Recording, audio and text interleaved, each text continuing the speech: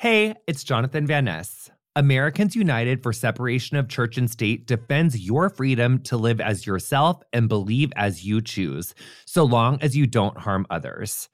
Core freedoms like abortion rights, marriage equality, public education, and even American democracy itself rest upon the wall of separation between church and state. Christian nationalists are attacking these freedoms, seeking to force us all to live by their narrow beliefs. Americans United is fighting back. Freedom without favor and equality without exception. Learn more about AU at au.org/curious. In the brand new book, Dear Bi Men, author, peer counselor, and creator of the hashtag Bisexual Men Speak, J.R. Yusuf offers an unapologetic guide for readers who are Black, masc, and bi. The book features cutting social analysis, personal stories, and reclaims bi plus visibility in a culture of erasure. It also offers practical feedback on how to unlearn internalized biphobia and homophobia, fight back against erasure and stigma, navigate sex, dating, partnerships, marriage, friendship, and much more. It's available now wherever books are sold. North Atlantic Books is offering listeners 25% off, plus free shipping. Purchase Dear Bi Men at www.northatlanticbooks.com and use code CURIOUS25 at checkout for 25% off and free shipping. U.S. mailing address required. Let's face it, I'm not going to stop treating myself anytime soon, and neither should you. But what I should stop doing is paying for me time with whatever random credit card is in my wallet. NerdWallet lets you compare top travel credit cards side by side to maximize your spending. Some even offering 10 times the points on your spending. So what could future you do with better rewards? Honey, is it like a gorgeous free flight that you would have had to have paid for, but honey, you're saving that flight money? Is it a gorgeous room upgrade? Is it like a gorgeous like 2-bedroom suite instead of a 1-bedroom suite? So your like in-laws or like your friend could stay over there in that room so you don't have to like hear them doing whatever with what they're doing in your guys' room? Is it like really adulting? Oh, I love adulting. And you know what else I love? Is not waiting to make smart financial decisions. I also love paying my credit cards off in full every month because like, yes, good credit. So let's like try to do that and like making responsible decisions, which we love. But anyway, don't wait to make smart financial decisions. Compare and find smarter credit cards, savings accounts, and more today at nerdwallet.com. NerdWallet, finance smarter. Reminder, credit is subject to lender approval and terms apply. Welcome to Getting Curious. I'm Jonathan Van Ness, and every week I sit down for a 30-minute conversation with a brilliant expert to learn all about something that makes me curious. This week, I'm curious about how we can be less rude to bees. They're just a bunch of little babies. I'm so excited to talk to you. I can't even handle it. Dr. Nieh, welcome to Getting Curious. And you guys, it is not Bill Nye. It is gorgeous Dr. Nieh, whose name is James, but we're going to say Dr. Nieh because I'm very official around here. Thank you. I'm so excited for you to be here. So you are, well, basically my question for you is what's going on with bees? What is going on with bees? It's a very general question. Right. We're going to meander all through the woods together on this. Okay. And first of all, let me just say, you guys, I'm obsessed with like a doctor. I love a title. Like I think it's amazing. And your titles are vast and aplenty. You literally went to Harvard and Cornell, and then you did, and you got the Harvard Junior Fellow. You're literally just like the smartest person. It's outrageous. It's amazing. And you are a bee specialist. You like science. Based off of what I read about you, but like, do you just quickly tell the children listening what you do, what's like a day in the life of Dr. Nieh? Sure. So I am a behavioral ecologist that studies animal behavior, and I focus on bees. So you might say that I'm also an entomologist, but in terms of what I identify as, I would say more as an animal behaviorist or a behavioral ecologist. And very simply put, my life's ambition growing up was to talk to the animals. And that's why I'm focused on bee language. I love that story so much. It's amazing. So what's an entomologist? An entomologist is someone who studies insects. Got it. Okay, great. So basically your day to day is like you work on like different studies about bees and just kind of what's going on with them. And like, do you focus on certain species or? I do. So mainly I work on different species of honeybees. And right now I've focused on 3 different species of honeybees, hoping to add a 4th species. And then in the tropics, some of the bees that we don't have that are highly social, like honeybees, I've also studied them as well. Got it. So that's amazing. We actually did this one episode of Getting Curious with this evolutionary biologist about like all of the mass extinctions. Like there's I think 6 if my memory serves me right, or 5. There's 5 or 6. I think it depends how you count them, but yes. But they're like those like big ass mass extinctions, and she taught me about it, and it was like crazy. So you know. If you've been reading the news at all in the last few years, you've definitely seen that occasional article about like this like zombie bee thing, which is where my initial curiosity for this question of what's going on with bees came from. So I guess, you know, to start from the beginning more broadly, it's like, what's going on with bees? So in general, you're right that bees are facing – it's hard to call it a mass extinction because there's a very technical definition for that, but definitely going through a major extinction period like many other organisms. And it's great that you bring that up because people, when they say to me, what's up with the bees, they really are thinking about honeybees. And in fact, that is really just a small tip of the iceberg with the bee community. Honeybees are remarkable, and I do study them quite a great deal in my own research because they're found throughout the world. But they're also remarkable because they're kind of like us. When you think, why are humans so successful? There's something about honeybees of which there are only about 9 species, depending, again, how you slice and dice them. Of honeybees or bees altogether? Of honeybees. There are actually thousands of species of bees. Thousands of species of bees. Right. How many is there? Is there a lot in North America? There are hundreds of species in North America. But if you go into the tropics, then you really start going crazy and you have all these wonderful species. Is there any ones that are like different colors besides yellow and black? There are. They come in, there's some actually that are gorgeous. They're the euglossine bees, and they basically look sort of like Lady Gaga in some kind of metallic spacesuit that's glistening green and gold and violet. Yes, please. I love that. So, okay. So there's thousands of species of bees, and then there's 9, like, specifically more of honeybees. And then is this disease, is she in all the bees or is she just in honeybees, this zombie one, like the zombie disease So one? the zombie bee disease is really, we mainly know about it in what's called the western honeybee, or a species known as Apis mellifera. That's the common one that people find around here. And in fact, it's the only species of honeybee that we have. In North America. It is? Yes. So we only have one of the 9. Right. And it's actually an invasive species in the sense that it doesn't belong here. How did it get here? It was imported by early European settlers. Ugh. They were doing the most, weren't they? They were. And actually the gold rush in California is part of that. There are records that basically a hive of honey brought over around the tip of South America was worth its weight in gold when it finally came to California. And that was the start of apiculture in California. What a culture? Apiculture, the keeping of bees. Oh, gorge. So basically, to recap, expert on honeybees. There's 9 in general. We have 1. And the one that we had that was actually originally an invasive species from South America, right? So did they come because they wanted to make more bees here and we didn't have enough? So they brought them and now they're like everywhere? So yeah, bees were brought over from all over the world, largely from Western Europe. But in some cases, they were imported from Africa, the famous Africanized bees. Oh, yeah. Oh, my God. Don't even get me started on the killer African bees. Right. Oh my God. Yeah, like, what about the African bees? Like, because they like they're the ones that'll kill you, right? Well, they can, although you could say that a normal honeybee could as well. So there were basically these waves of different importations of species of Apis mellifera into the New World, into Central, South, and North America. And it was just that one of these kind of went horribly wrong. There was an experiment because honeybees in Brazil weren't doing as well as the Brazilians wanted. So they followed a long tradition of, okay, we'll bring in some new genes, we'll import some African queens, and they were brought over and they were put inside the colonies, and then they were supposed to go and mix. And they did hybridize, but the problem is that what they produced was extremely successful. So the beekeepers, in a sense, succeeded beyond their wildest dreams.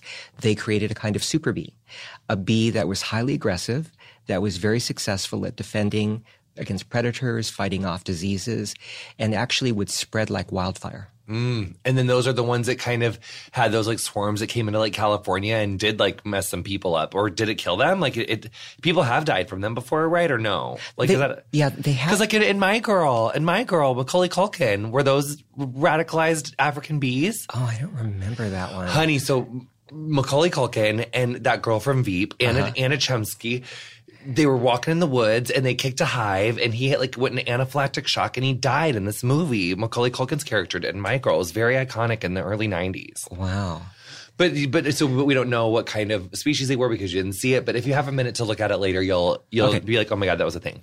So, okay, great. So, but basically the ones right now in America, they are going through this disease thing, this zombie bee thing. Right. So the zombie bee thing, to get back to that point, is actually probably not a huge problem for bees, but it's very grabbing and arresting, because when we think about an alien thing growing inside of an animal and controlling that animal's behavior, that's pretty startling. It makes us think of the Alien movies, for example.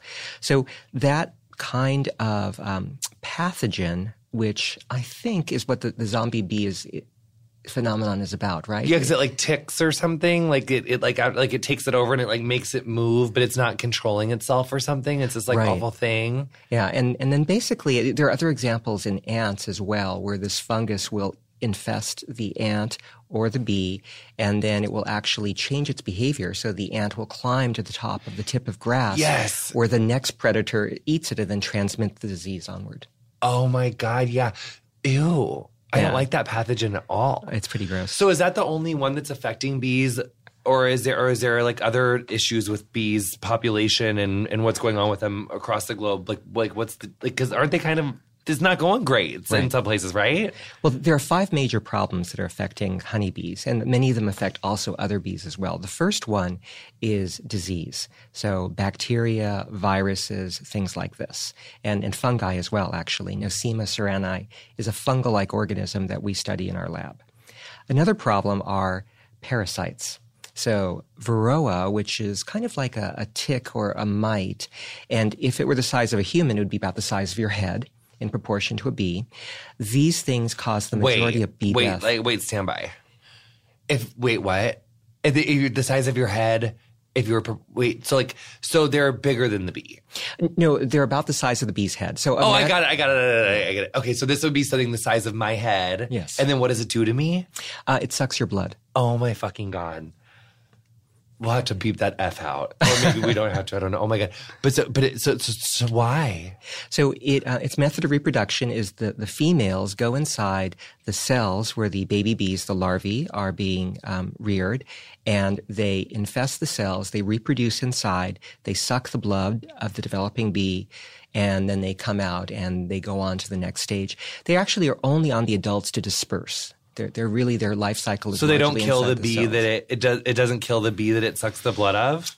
It can greatly weaken it, but the worst part is it transmits infections. When we think of mosquitoes and malaria, it's doing something similar. It is a vehicle for the pathogens to get to the baby bees. Oh, but then the baby bees don't get born, right? Like, don't they die? Some of them can die, or what's quite common is they'll be born with a heavy viral load, like deformed wing virus, so they can't fly, and all they have are these little sort of crinkly wings. No, and that's so sad. Yeah. So that's one of the diseases. And then what else? Right. And I just want to emphasize that is the major cause of honeybee deaths during the winter, when about 30% of colonies die. Yeah. So I was reading about. Okay, I got to put a pin in that winter thing because I got to come back to that because that's really interesting. But what else are the bees facing? Sure.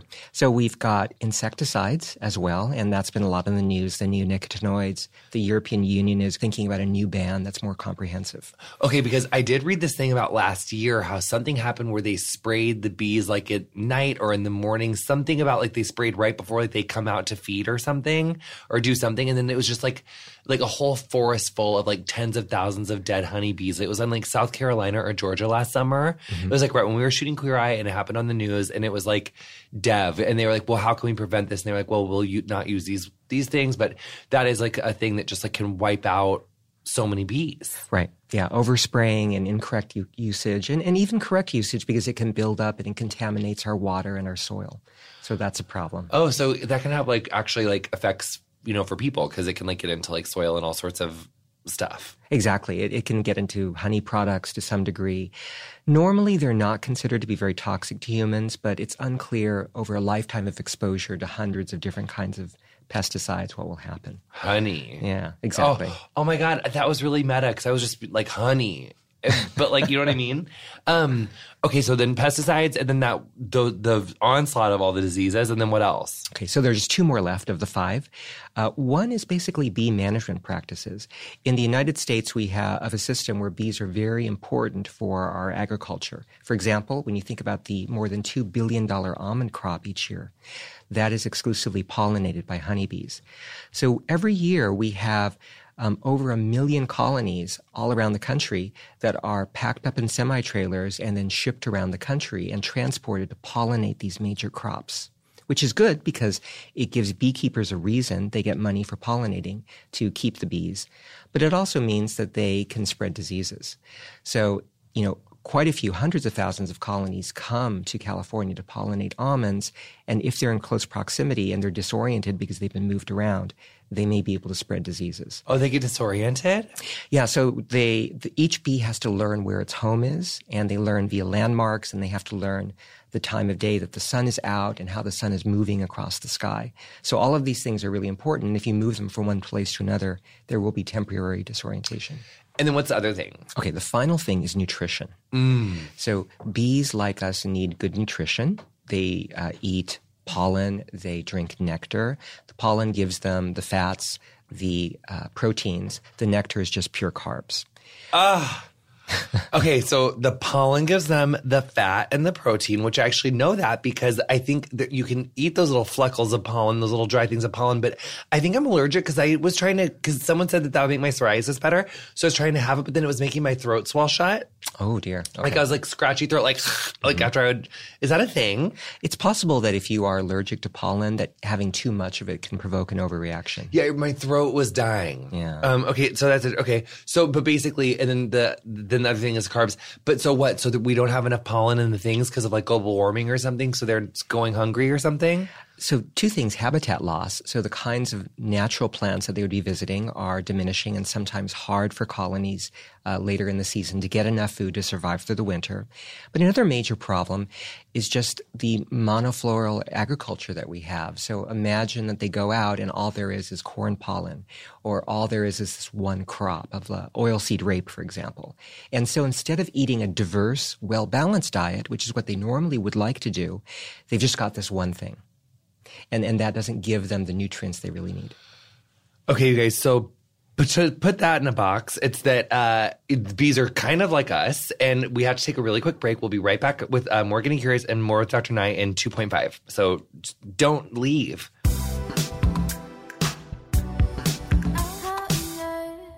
Welcome back to Getting Curious. This is Jonathan Van Ness. Oh my God, Dr. Nieh. What I just learned is that basically bees are kind of like us.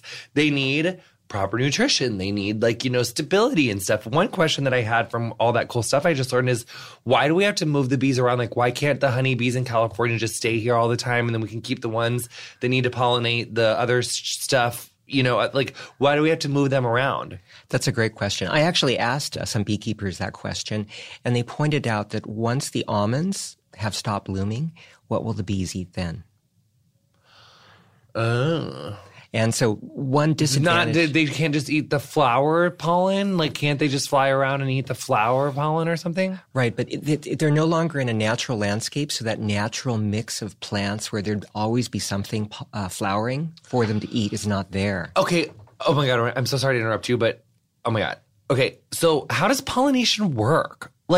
So what? There's how do almonds grow on trees? Right. Okay. I literally didn't know that, so thank God that was right. So they grow on trees, so what? Like a bunch of white boxes full of bees come out and they open up the little door and all the bees fly out on the almond trees and everyone's just wearing those like ever after white nets so they don't get stung. And then every day they fly back you know what I mean? Right. So a bee, in order to produce enough honey, in order to collect enough nectar, each bee has to visit hundreds to thousands of individual flowers during her lifetime. So she'll visit one flower from one almond tree and then move on to the next tree. And so she'll carry the pollen from one to the next. So she's pollinating the flowers that grow before the almond. She's not even fucking with the almonds. Correct. Got it. So the trees are out there. They're just they're just blooming. Almond trees are blooming beautifully. And the bees take the pollen out and then well, they're not actually physically trying to pollinate in a sense because the pollen adheres to hairs on their body. And so when they're collecting the nectar, some of that pollen is brushed off and rubbed onto the flower.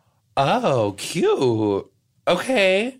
So what's pollination then? What is it? What does it mean? It's sex. Oh, yes, it's sex. Oh, I love that. Yes. Keep talking about that to me. So the pollen is the equivalent of animal sperm, and it needs to be transferred to the female parts. And then once the pollen is there and it's fertile, it'll actually grow this pollen tube through which the genetic material of the pollen is transferred, fertilizes the equivalent to the egg, and then you can develop a seed or, in this case, an almond.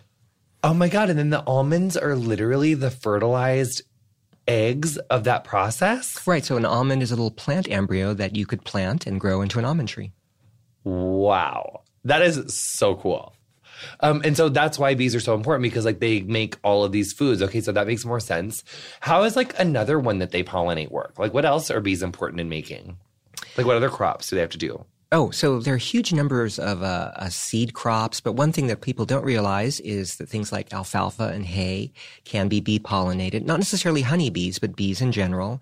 When we talk about carrots, they actually are responsible for pollinating carrots. You can get carrot seed, the kind you buy in little packets, and a whole variety of different crops. But what's really interesting is that if you look at what's important for human nutrition, the vitamins, the things that are also high value that frankly, richer societies enjoy, those tend to be disproportionately bee pollinated. Mm. And so high quality human food, ironically, is something that we depend upon for the bees. That's really interesting. What about like all the different kinds of bees? Mm-hmm. Like, how are they different? Where do they live? What's their deal? Like, are any doing better against the onslaught of all these 5 things than other ones are? It seems that the Africanized bees may be doing a little bit better than the European honeybees.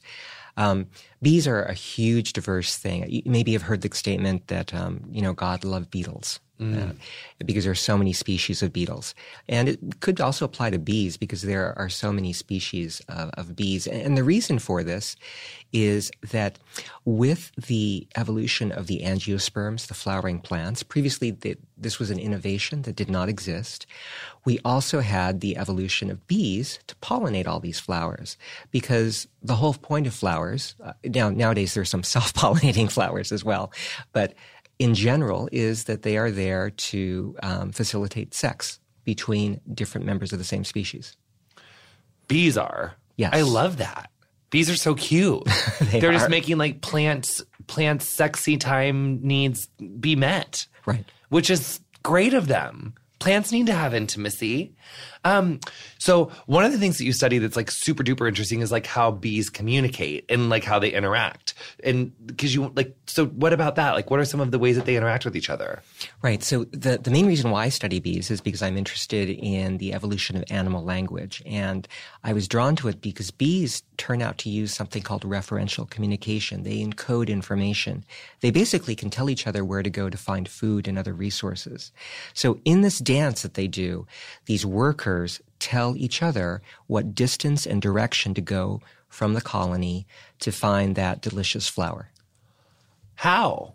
So it's encoded in a dance where they are basically telling you the direction in this waggle run where they're waggling their abdomen relative to the sun. So in other words, if let's say this flower is 100 meters in the direction of the sun, the dance would be pointed with her head straight up inside the nest, and it would have an interval of a little bit less than 1 second But now, let's say it's in the direction of the sun, but 1 kilometer away. She's pointed straight up inside the nest, but she dances for 1 second. So what she's basically doing is drawing a little bit of a map with her body in the dance of where you need to go relative to the sun to find that food. Wow, which is why like the whole disorientation thing is like such a big deal, because like if they don't know where they are relative to the sun, they can't communicate with each other about like where to go get food. Right. Wow. Is there any other ways that they communicate? Like any other ways? So they also use sounds to communicate and vibrations. That's one of the things that we study. They have something called a stop signal, which they can use to stop recruitment for a bad food source. Bad meaning there's a predator there. Let's say there's a spider there. They also have other signals that help to coordinate their social behavior inside the nest. And they also use odors to a great extent. We talked a little bit about the queen pheromone. Oh, so just different odors they use and some different noises. What about the venom? What does their venom do? So bee venom is actually a complex mixture of different things. It has some compounds that induce pain, some compounds that induce inflammation, others that actually induce necrosis, the decay of your flesh. And all of these together are designed to provide a potent cocktail that attacks you in multiple ways so that that injury is memorable. Do any bees kill their prey to eat it? No, but there is a kind of necrophagic bee, meaning bees that eat dead animals. That's not a honeybee, it's a stingless bee. However, it is social, and they only find animals that are already dead. And they basically regurgitate their saliva, which dissolves little bits of flesh that they carry back and store inside in their colony in a liquid form. So there are some stingless bees. There are stingless bees, yes. Cute, love, interesting. Do they really die after they sting you? So honeybees generally do, except for queen bees. Well, shit. That's kind of devastating. And why does this happen? Well, it happens because the honeybee has evolved a stinger that looks a little bit like a harpoon or an arrowhead. And so when the stinger penetrates the flesh, it stays behind. But it's a very clever evolutionary strategy because the poison gland is still alive and is still pumping the venom into you like a hypodermic needle while the bee flies around you and distracts you. So in essence, the honeybee delivers much more poison into you with this strategy than if she were to just stab you and run. It's like so rude of her. Yes. But the queen bee doesn't die? Right. The queen bee typically would not sting you. She uses her sting to kill other queens in queen-to-queen combat. But she can't die because her goal is to kill the other queens and be the only one left standing to take over the colony. So in that case, she can't leave her sting. So her sting is actually smooth and it's like a hypodermic needle. No barbs. Oh, so she can sting you and then pull it back in? Exactly. It doesn't, because in a normal honeybee, it just penetrates and then it flies away and it like leaves itself there. So and that's why it dies, because it like rips out its intestines or something? Exactly. Nasty. Do bees have intestines? They do, yeah. And part of the guts do come out with the stinger. Gross. Do they have other similar body parts to us? Like, do they have stomachs? Do they have lungs? They do have stomachs. They don't have lungs. They have tracheae. They don't really have a heart in the way that we do. They do have a brain, though, and some of the way the brain is organized, different structures for memory, for processing visual information, you could say is analogous to us. Ooh, cute. Okay, that's interesting. So, and the queen-to-queen combat thing, like how would that happen? So there's two colonies. They're minding their own business. One's on one tree. One's on the other tree across the football field. Why do the queens come for each other? So I would say queen-to-queen combat is more common within a single colony.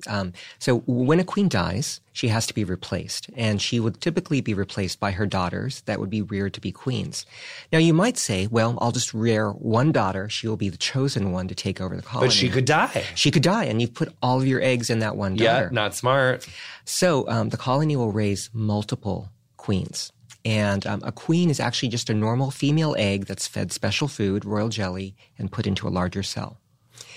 So let's unpack that a little bit. Okay. So she is fed royal jelly, right, which is just some nasty bee stuff or something. And it's gorgeous. What is it?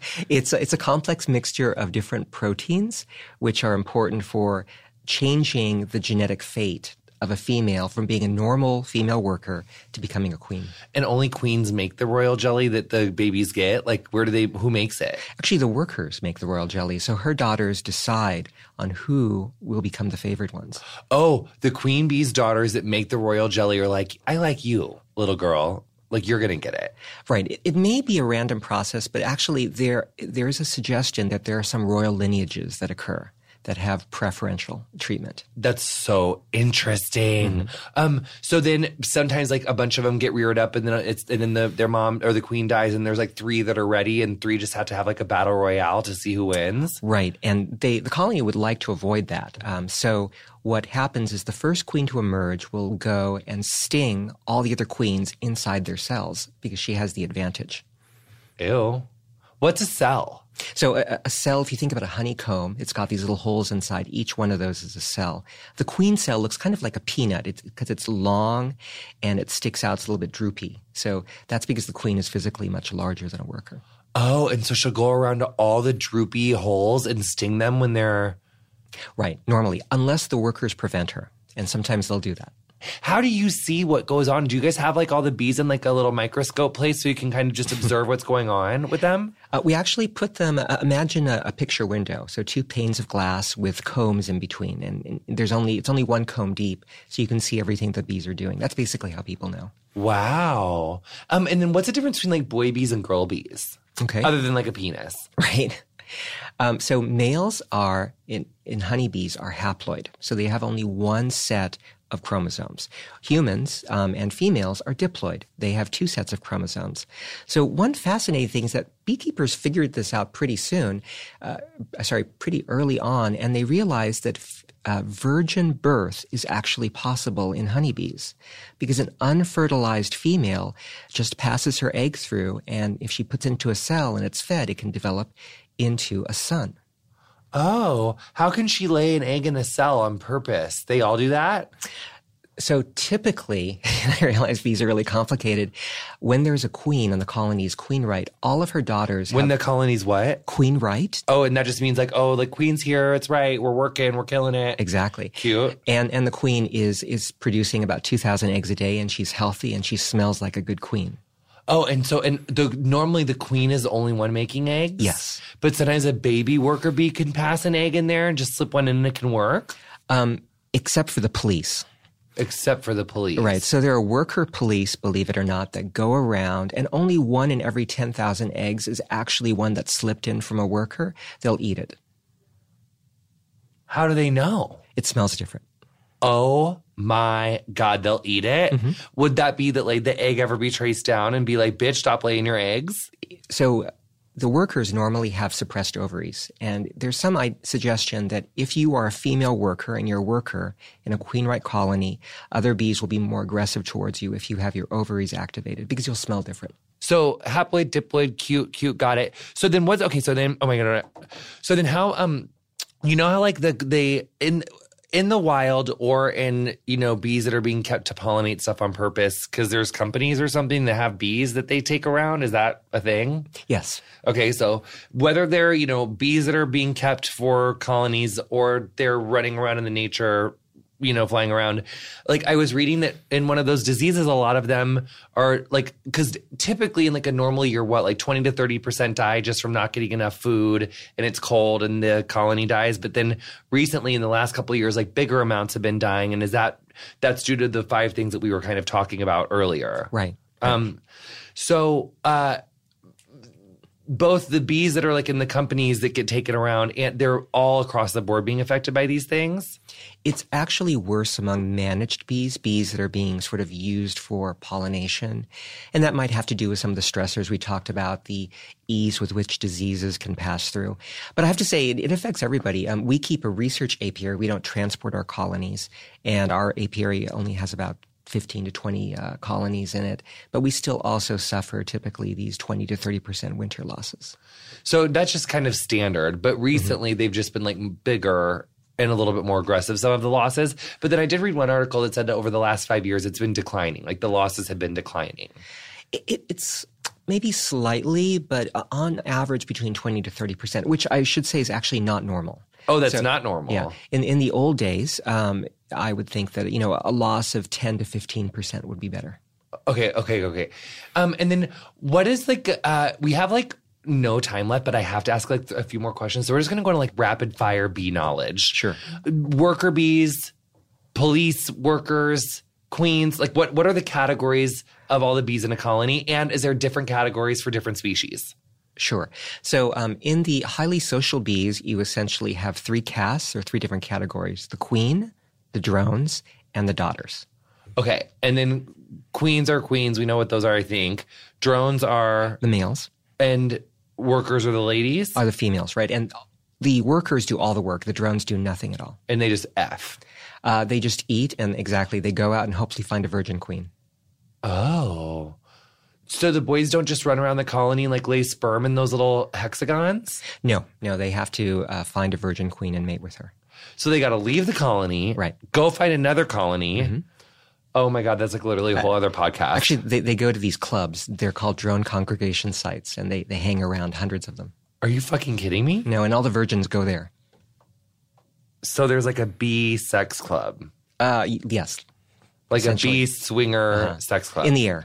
Where virgins are above value. It's there's so much going on there. I can't even handle it. Okay. So, but then in less socialized bee colonies, there's less caste categories sometimes or something? So for example, let's talk about bumblebees. Those are also social, but...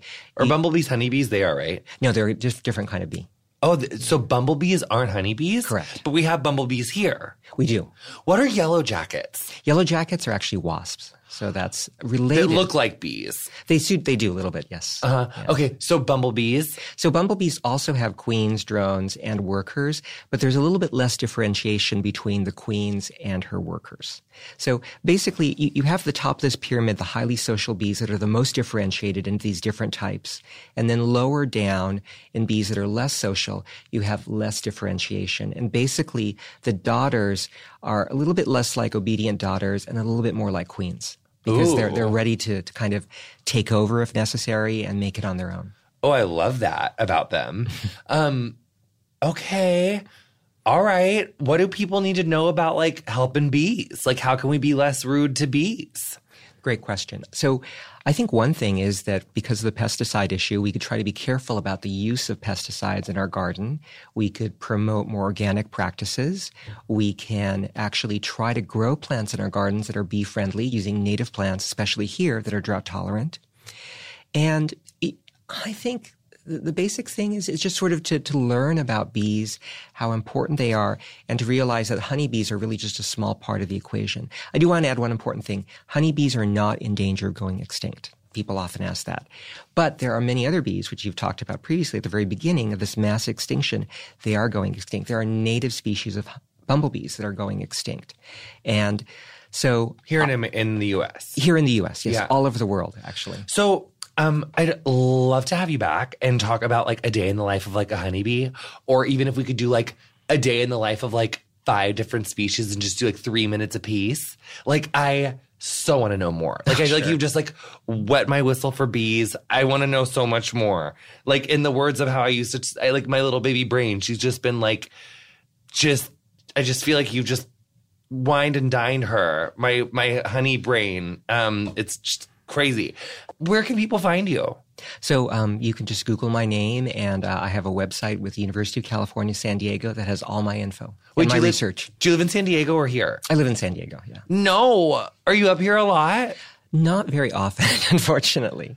Well, when are you going to come back? I need to have you back. We need to talk more about bees. Okay. Well, maybe you can find a time. That would be Okay, we'll find more time. Yeah. But you will come back? You had a good enough time to come back? Yes. Okay, cute. Oh, my God. Thank you so much for coming. Sure. Obsessed. You've been listening to Getting Curious with me, Jonathan Van Ness. My guest this week was Dr. James Nieh. You'll find links to Dr. Nieh's work in the episode description of whatever device you're listening to the show on. Follow me on Instagram and Twitter at JVN. Also, I have a gorgeous little Facebook fan page, honey. She's at JVN too, I think. If it's not, sorry. Also, our theme music is free by Quinn. Thank you so much to her for letting us use it. Also, my mom made my website. That's not on the script right now, but you should know that. My mom built my website. It's gorgeous. Go to jonathanvanness.com. Check it out. She's cute. My mom's a badass, and she just make stuff.